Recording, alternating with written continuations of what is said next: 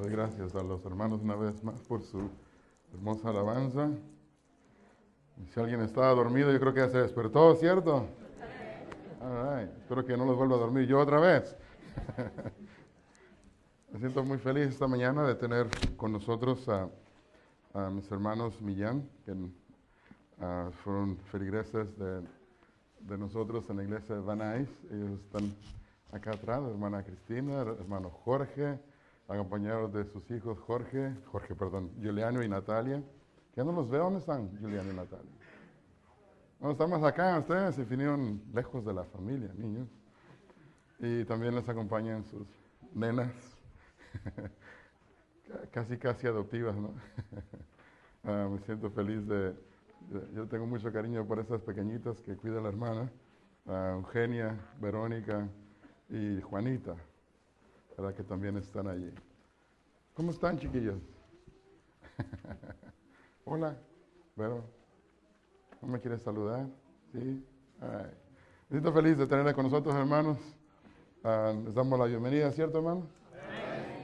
Nos sentimos felices de estar esta mañana en la casa del Señor, ¿verdad?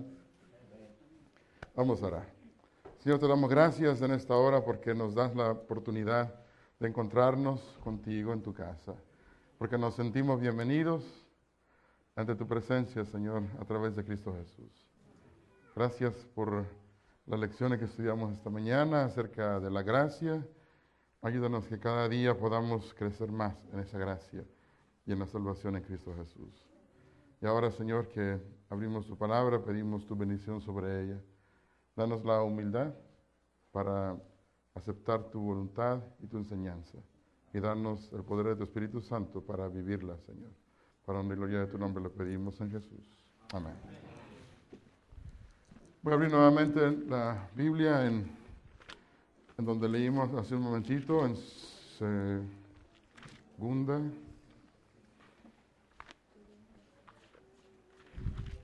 Primera.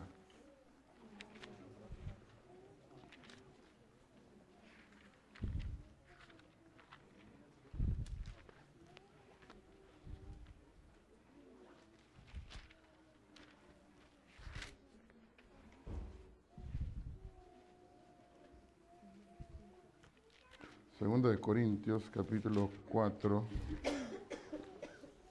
versículos 6 y 7. Segunda de Corintios, segunda epístola a los Corintios 4, 6 y 7. Dice el versículo 6, porque Dios que mandó que de las tinieblas resplandeciese la luz. Dice que Dios que mandó que de las tinieblas resplandeciese la luz. Dice, ¿es qué cosa? Es el que resplandeció en nuestro corazón. ¿Quién resplandeció en nuestro corazón? Dios. Dios es el que resplandeció en nuestro corazón. Para que podamos, ¿qué cosa? Que podamos, ¿qué cosa? Que podamos conocer la gloria de Dios que brilla ¿en dónde? En el rostro o en la faz de Cristo. Sin embargo, ¿qué quiere decir sin embargo? Pero, cuando decimos sin embargo, ¿qué estamos diciendo? O sea, todo es lindo, ¿no? Todo está muy bien. Pero, sin embargo, este tesoro lo tenemos ¿en dónde? En vasos de barro, para que la excelencia del poder sea de Dios y no. ¿Quién es el vaso de barro? O sea, nosotros somos el pero. ¿Really? ¿Les gusta la idea de ser el pero o el sin embargo? ¿Sí les gusta la idea? ¿O les gusta más la idea de ser vaso de barro? ¿No podríamos ser, aunque sea de vidrio barato? Barro. ¿Les gusta la idea de ser de barro, hermano? ¿Sí? ¿En serio? Porque yo me acuerdo cuando era pequeño y jugaba a las canicas, que los de El Salvador le dicen chibolas, ¿no? Chibolas. No sé cómo le dicen los de otra parte, pero yo ya más sé en salvadoreño y en mexicano, chibolas o canicas. Creo que por ahí en otra parte le decían bolitas, pero bueno, como las llamen. Sí saben a qué me refiero, ¿right? Las que eran las bottom line, las que más, las que menos apreciadas eran las de barro, precisamente. Se quebraban fácil, ¿verdad, hermano? Usted jugó con esas. Se quebraban fácil y eran baratas, ¿right? Y no brillaban, eran de barro. Sí había azules, verdes, rojas, pero eran de barro, no veía. En cambio las otras, las de vidrio, las que las llamamos las agüitas, por lo menos eran de colores diferentes, sí, pero eran de vidrio y se veía a través de ellas. Mismos colores, pero más bonitas. Y si tenía por ahí una ágata, las ágatas tenían figuritas adentro de colores, se veía a través de ellas. Esas sí eran apreciadas, esas sí las cuidábamos mucho. Las otras, si las perdíamos, si uno tenía que pagar canicas por un juego que había hecho, si perdía uno pagaba con las de barro, ¿no? Porque eran las que menos dolían. Eran vamos a decir, el bottom line. Ahora, ¿usted ha tenido alguna vez loza de barro en casa? ¿Sí? ¿Y que lo cuidan mucho? ¿Sí? ¿Ya se ha hecho caro el barro? ¿O la cuidan porque se quiebran nada más? Bueno, ¿y si se quiebran, se angustian mucho? ¿Sí? Por lo menos en México son bien baratas las ollas de barro, ¿no? Si se quiebran, pues se compra otra. No pasa nada.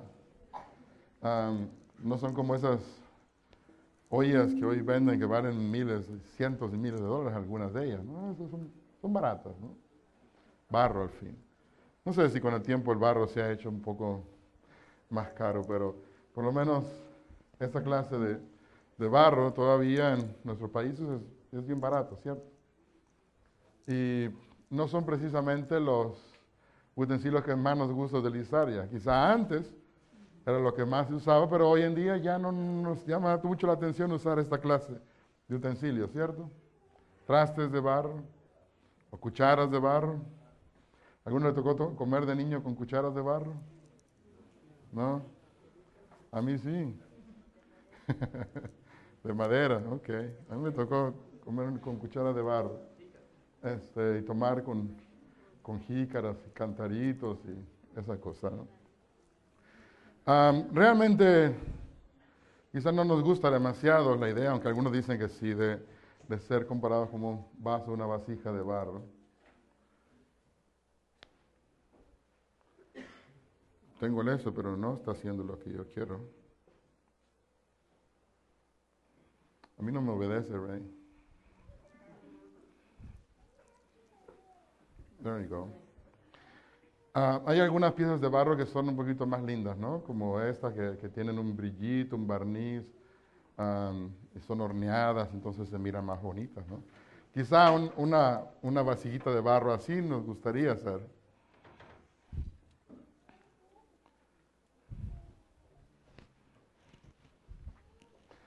O una así, ¿no? Más linda. En México se conoce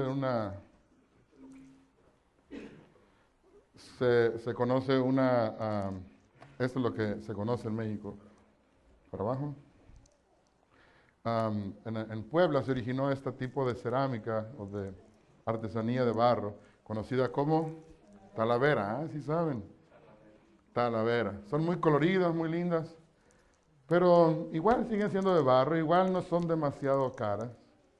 Algunas decenas de dólares, algunos cientos, algunas piezas, pero nada del otro mundo. Sigue siendo barro, barro bonito, ¿no? Como esta vasija. Ahí está un mexicano durmiendo, creo. ¿Mandé? la siesta.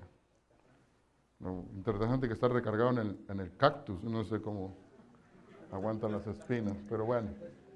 Am, en China, muchos años atrás, cientos, miles de años en la historia, los chinos empezaron a mezclar el barro con otra clase de elementos y desarrollaron una cerámica diferente que se llama como porcelana. O sea, la porcelana también es barro, mezclado con otras cosas, una arcilla especial que se usa mezclada con otros elementos que al hornearse se transforma en lo que ahora conocemos como porcelana. Y hay porcelana no tan fina y hay una porcelana que es un poquito más fina, ¿no? Que puede costar varios cientos o miles de dólares. Imagínense un jarrón de esos, pues no es algo barato de adquirir en estos días.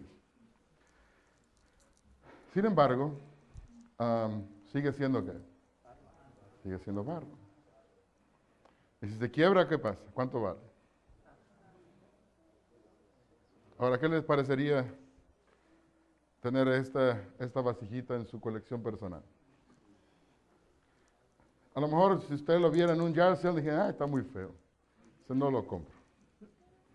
¿Cuánto pide por él? $5. No, muy, muy caro. Le doy uno si quiere. ¿Sí? Si es vasijilla, la vería un jarroncito para echar flores, ¿no?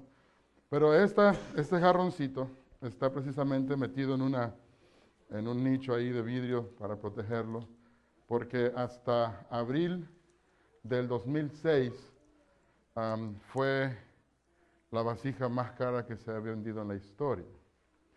Esta vasijita de la dinastía Ming de China se vendió ese día, él es el dueño de la casa de subastas donde se vendió, y la está mirando como incrédulo de que ese día esa vasija se vendió en $10.13 millones. Ya. Y usted no la quiso por $5 en hallarse. ¿Ah? Y tiene que estar así protegida, ¿por qué? Porque si se cae, si quiebra como la que vale $1 o 50 centavos, ¿cierto? O 25 centavos. El otro día compré un plato muy bonito, 25 centavos. ¿Sí? Pero si se quiebra, da lo mismo, ¿no? Ahora, hasta ese momento había sido la vasija vendida en mayor precio, pero inesperadamente este año se rompió ese récord. Y también otra vasija, también de la misma dinastía Ming, pero esta, aunque es porcelana, pero está recubierta de oro. Déjense les enseño. Esta en mayo del 2011, en este año, tiene algunas incrustaciones de piedras preciosas y tiene un bañito de oro. Esta vasija se vendió por casi $15 millones. Casi $15 millones. Ahora, esta quizás si se quiebra por lo menos tiene joyitas y oro, ¿no? Que le pueden rescatar, ¿no? Algunas cositas. Pero en general, una vasija de barro como esta se quiebra y se acabó, ¿cierto? Se acabó el valor.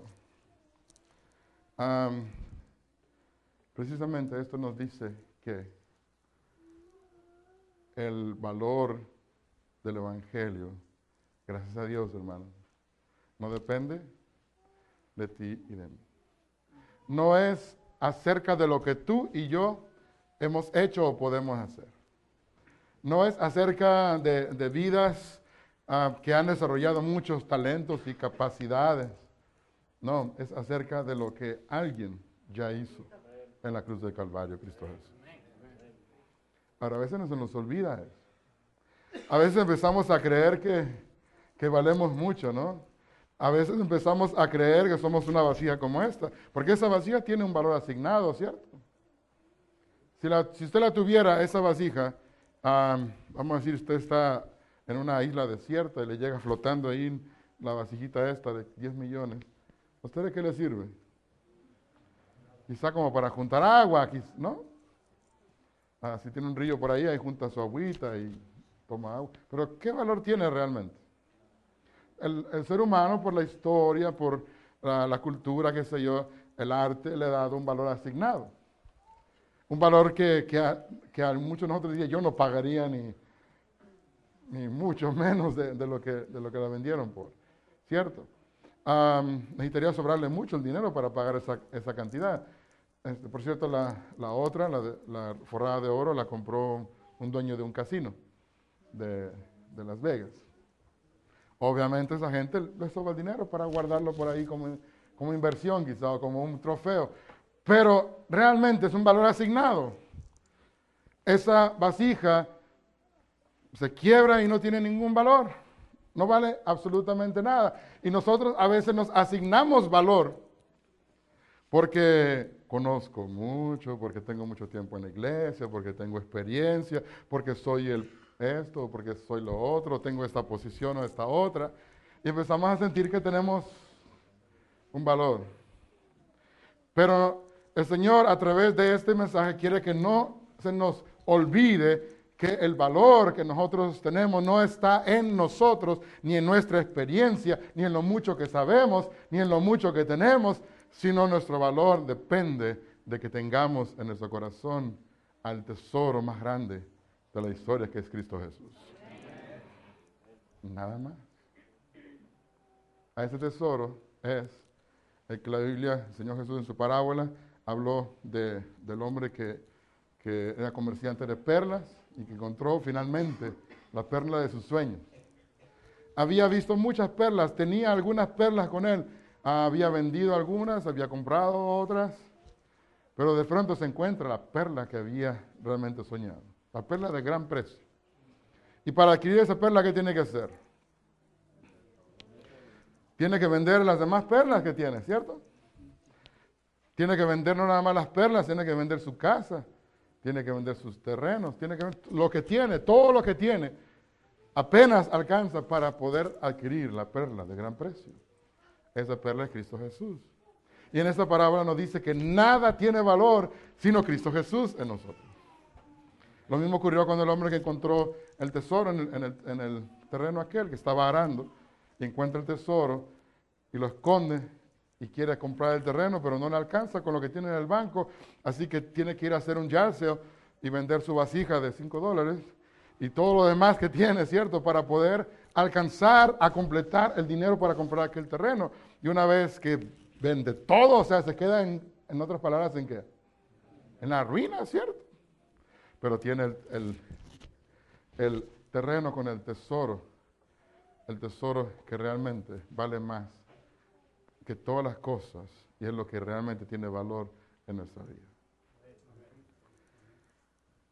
Pero nosotros empezamos a sentirnos lindos como este platito. ¿Te gusta el platito? This is stoneware. Wow, no sé, este no vale obviamente ni cerca de este, ¿cierto? Pero si ese platito nos representara a nosotros, ¿nos miramos así o más bonitos? Este está muy feo, ¿no? ¿Por qué no escogió uno más bonito, pastor? ¿No? ¿Para qué? Puede decir, con ese me identifico yo. Pero bueno, nada más era para ilustrar esto.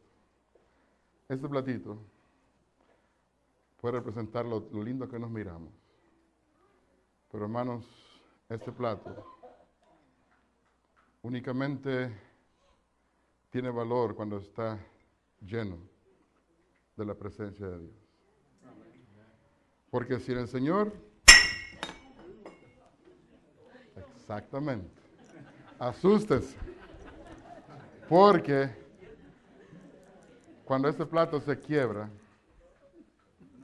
al igual que su vida, entonces no sirve más que para tirar a la basura. Así es tu vida sin Jesús, mi hermano. Ahora, ¿cuántas veces usted ha descubierto viviendo una vida cristiana sin Jesús? ¿O eso no pasa? ¿Se puede ser cristiano sin buscar a Jesús? una frase que me quedó muy grabada a mí, del seminario, nos enseñaba una clase el pastor Dupertuis,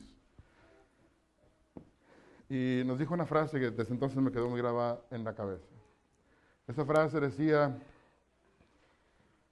que a veces nosotros como pastores podemos estar tan ocupados en la viña del Señor que nos olvidamos del Señor de la viña.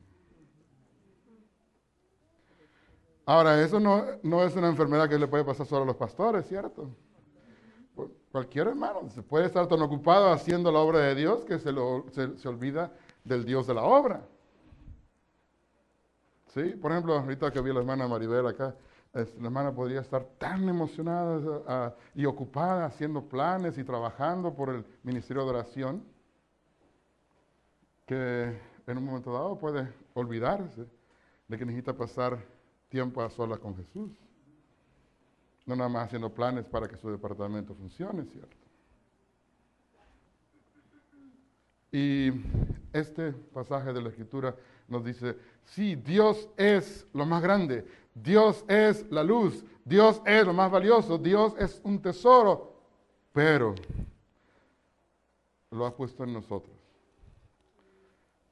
Y hay un riesgo allí, que nosotros en un momento dado nos hayamos llenado de ese tesoro y hayamos sentido, dice, wow, entonces soy valioso porque tengo ese tesoro en mí.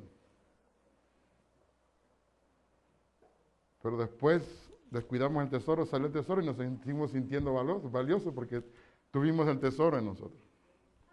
Es más, hay cristianos que parecen que todas sus experiencias de victoria son del pasado. Hablan del pasado y dicen, yo fui tal y hice tal cosa. ¿Y ahora? O algunos quizás solamente son victoriosos en teoría, ¿no? Porque dicen, no, si la iglesia hiciera esto, si el pastor hiciera acá, si fuera la cosa así, entonces sería diferente. ¿Será que eso Dios quiere? ¿Te das cuenta de lo que Dios ha puesto en ti, mi hermano? ¿Te das cuenta del valor? Porque vamos por la vida ahí a veces lamentándonos de que no tenemos esto, de que no tenemos lo otro, de que nos falta aquí, nos falta allá. Ustedes han leído la primera parte del Salmo 23 que dice, Jehová es mi pastor. Y normalmente se traduce, nada me faltará. Pero si usted echa un vistazo al original en hebreo, se va a dar cuenta que más que nada me faltará, lo que dice el primer versículo del Salmo 23 es, Jehová es mi pastor, de ninguna cosa tendré necesidad. ¿Es lo mismo? No es lo mismo. Nada me faltará, ¿es cierto? ¿Es verdad que nada nos falta? ¿Alguien puede decir, a mí nada me falta, pastor? Nos faltan muchas cosas, ¿cierto? Nos falta salud, nos falta trabajo, nos falta educación, muchas cosas nos pueden faltar. Pero Jehová mi pastor, de ninguna cosa tendré necesidad, hace mucho más sentido. Porque me pueden faltar muchas cosas, pero en Jesús lo tengo todo. En el Señor estoy completo. En el Señor no tengo necesidad de nada, porque en Él lo tengo todo. Así pueda estar enfermo, así pueda estar en la calle, así pueda estar en la bancarrota, así pueda no tener trabajo, así pueda vivir en la calle. Pero en el Señor lo tengo todo.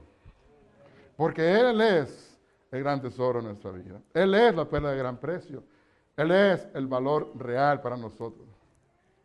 Y en esta vida puedo no tener nada, mi hermano, pero en Jesús lo tengo todo. Quizás no en esta vida, pero la garantía de tenerlo todo para el tiempo que vale la pena realmente, para la eternidad.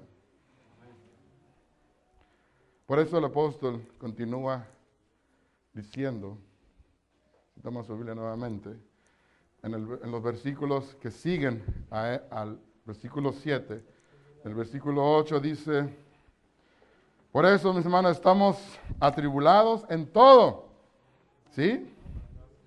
¿Pero qué? Pero no angustiados. ¿Tenemos problemas? Sí, muchos. ¿Pero no qué? Pero no estamos angustiados por el poder del Señor. Porque sabemos lo que Él representa para nosotros. No entra la angustia porque sé que estoy en las manos del Señor. Dice lo que sigue, dice, ¿en apuros? ¿Han tenido apuros esta semana? Sí.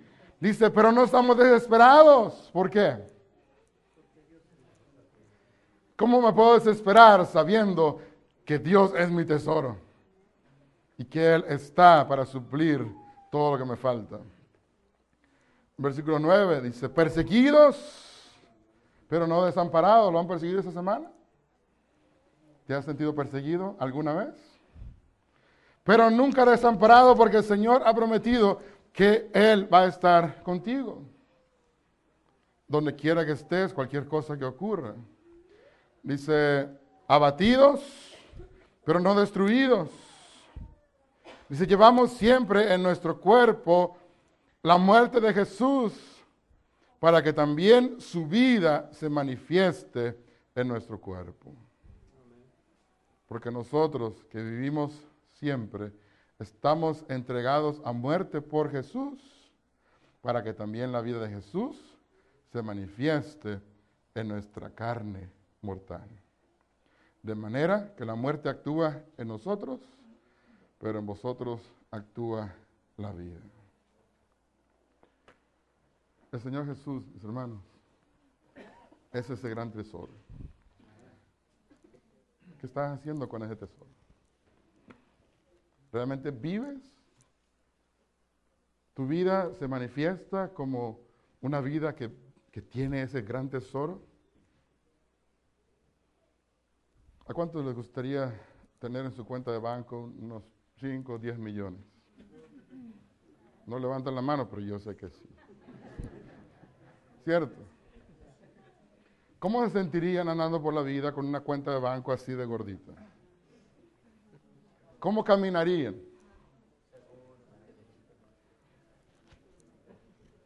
¿No? ¿Algo así? ¿O caminarían así?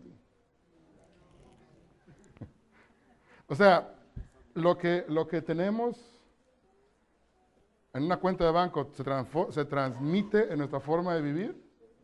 ¿Sí o no? ¿Qué le preocupa? Ay, me pusieron un ticket por andar a 80. Bueno, 300, 400 dólares. Tengo para eso y más. ¿Sí? Que los taxes no los pagaste suficiente. Debes 3,000, 4,000 dólares. Tienes que pagar extra. De pronto nos ponen ese problema y, ay, ¿con qué los pago? Pero si tengo esa cantidad en el banco, no es problema, ¿cierto? O sea, una cantidad así como que nos da la seguridad de que lo que pase, lo afronto. No importa qué sea. Pero nosotros tenemos un regalo y un tesoro mucho más grande. Y mi pregunta es, ¿vivimos realmente de acuerdo a ese tesoro? ¿Nuestra vida refleja que tenemos algo tan valioso en nosotros? ¿Reflejamos una seguridad a las personas que nos rodean de decir, no importa qué pase, puede tronar, relampaguear, caer rayos, centellas, hacer viento que tumba árboles, no importa qué pase, mi vida está tranquila, está segura en Cristo Jesús? Yo tengo un tesoro más grande que cualquier pérdida que puedo tener en este mundo. ¿Vivo así, hermano? Pregúntate eso. Hace muchos años, en Tailandia, en una pequeña región, cerca de la capital de Bangkok, unos arqueólogos encontraron una estatua, y una estatua de estuco, estaco, le dicen acá, ¿no? En inglés. Pero es estuco en español. Es una forma de barro, ¿cierto? Bueno, ahora ya lo han hecho como concreto, pero originalmente era una forma de barro. Muy duro y muy pesado. Así que esa estatua se encontró por ahí en un templo que se iba a derrumbar, se iba a destruir porque ya estaba en muy malas condiciones. Pero como una estatua de Buda, como eso no se puede destruir porque para ellos es una cuestión santa, sagrada. Así que lo trasladaron a otro templo. Pero como en ese templo no tenían espacio para una estatua tan grande, porque medía un poco más de 3 metros de alto, se quedó a la intemperie afuera por más de 20 años. Solamente le pusieron ahí como un tapán, como un techito de lámina, y ahí se quedó por más de 20 años afuera. Después de ese tiempo, hubo en la región un poquito más de prosperidad, porque era un templo que estaba bastante en desgracia, y pudieron construirle finalmente un lugar para poner la estatua del Buda. Pero cuando la estaban moviendo, la grúa que habían rentado, resulta que el cable no resistió, porque pesaba demasiado, y la estatua se cayó en el lodo. Todos los que estaban ahí salieron despavoridos corriendo porque pensaban que por haber dejado caer a su ídolo les iba a venir desgracia. Así que se fueron, todos huyeron. Y la estatua se quedó allí porque empezó a llover y hubo crecientes. Así que por algunos días se quedó ahí tirada en el lodo la estatua. Hasta que finalmente el abad salió cuando habían pasado las crecientes de agua y todo. Y algunos de ellos pensaban, por culpa de haber tirado el ídolo fue que vino toda esa inundación, ¿no? Esa lluvia. Entonces él empezó a mirar los daños. Y a raíz de que la estatua se había mojado tanto, ahora que se estaba secando, se empezaron a abrir como unas grietas. Y él vio en una de esas grietas un destello. Y dijo, ¿qué es eso? Y al examinar más detenidamente encontró que adentro del estuco había una estatua de oro. O sea, dentro de la estatua de barro había una estatua de oro. Muchos siglos atrás, cuando los birmanos habían estado invadiendo ese territorio en Tailandia, las personas, para evitar que los birmanos se robaran su estatua, la habían cubierto de estuco y de esa manera ellos perdieron el interés por su tesoro tan grande. Así que al ir removiendo los pedazos de barro que había, encontraron que adentro había esa estatua que pesaba, asómbrense mi hermano, 5.5 toneladas de oro macizo.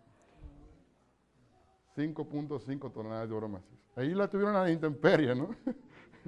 Ahí lo tuvieron ahí como cosas no muy valiosas.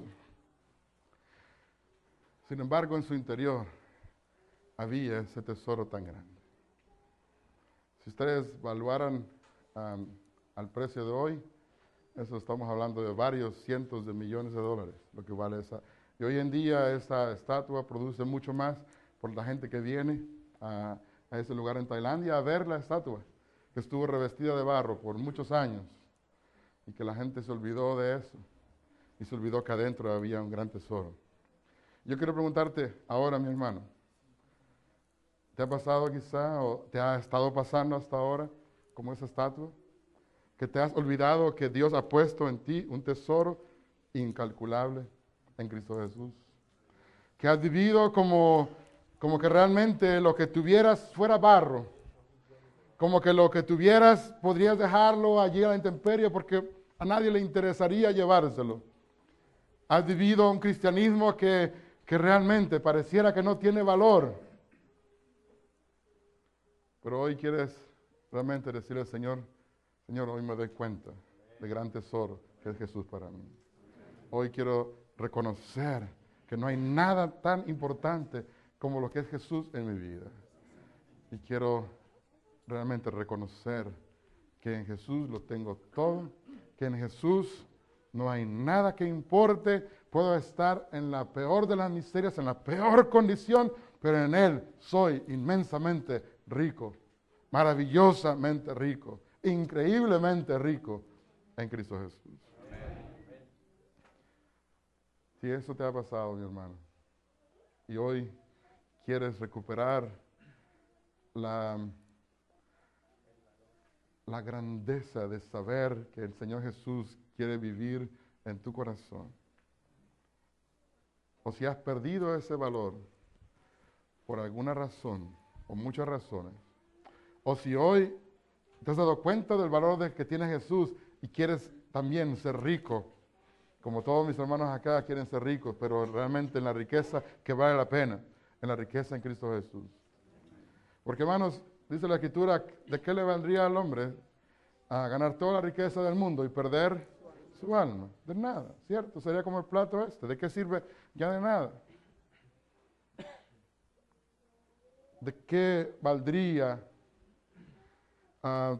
ganar todo si al fin de los días nos quedamos en la peor miseria, en la miseria de no tener a Jesús y perder la eternidad por las cosas que en este mundo parece que valen, pero que en realidad solamente son miseria y son vacíos?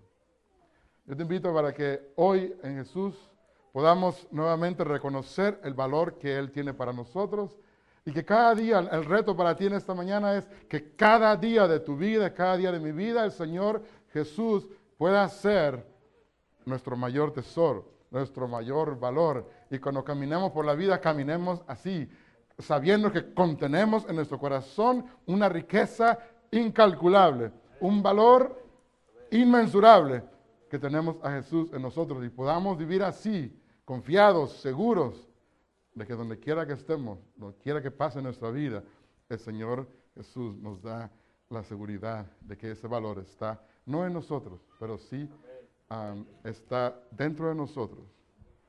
Y que no olvidemos tampoco, mis hermanos, que no importa cuánto valor nos asignemos, cuánta experiencia vayamos logrando, cuánto conocimiento tengamos, el único valor que vale, lo único que tiene valor realmente en nosotros es la experiencia de tener a Jesús, realmente a Él en nuestra vida. Amén. Que nos ayude en esta hora y que su valor y su riqueza puedan hacer que nuestra vida pueda tener más significado y pueda tener una seguridad y una certeza de saber que vivimos con ese hermoso tesoro que Dios ha puesto en el corazón de cada uno de nosotros. Que Dios nos bendiga. Amén.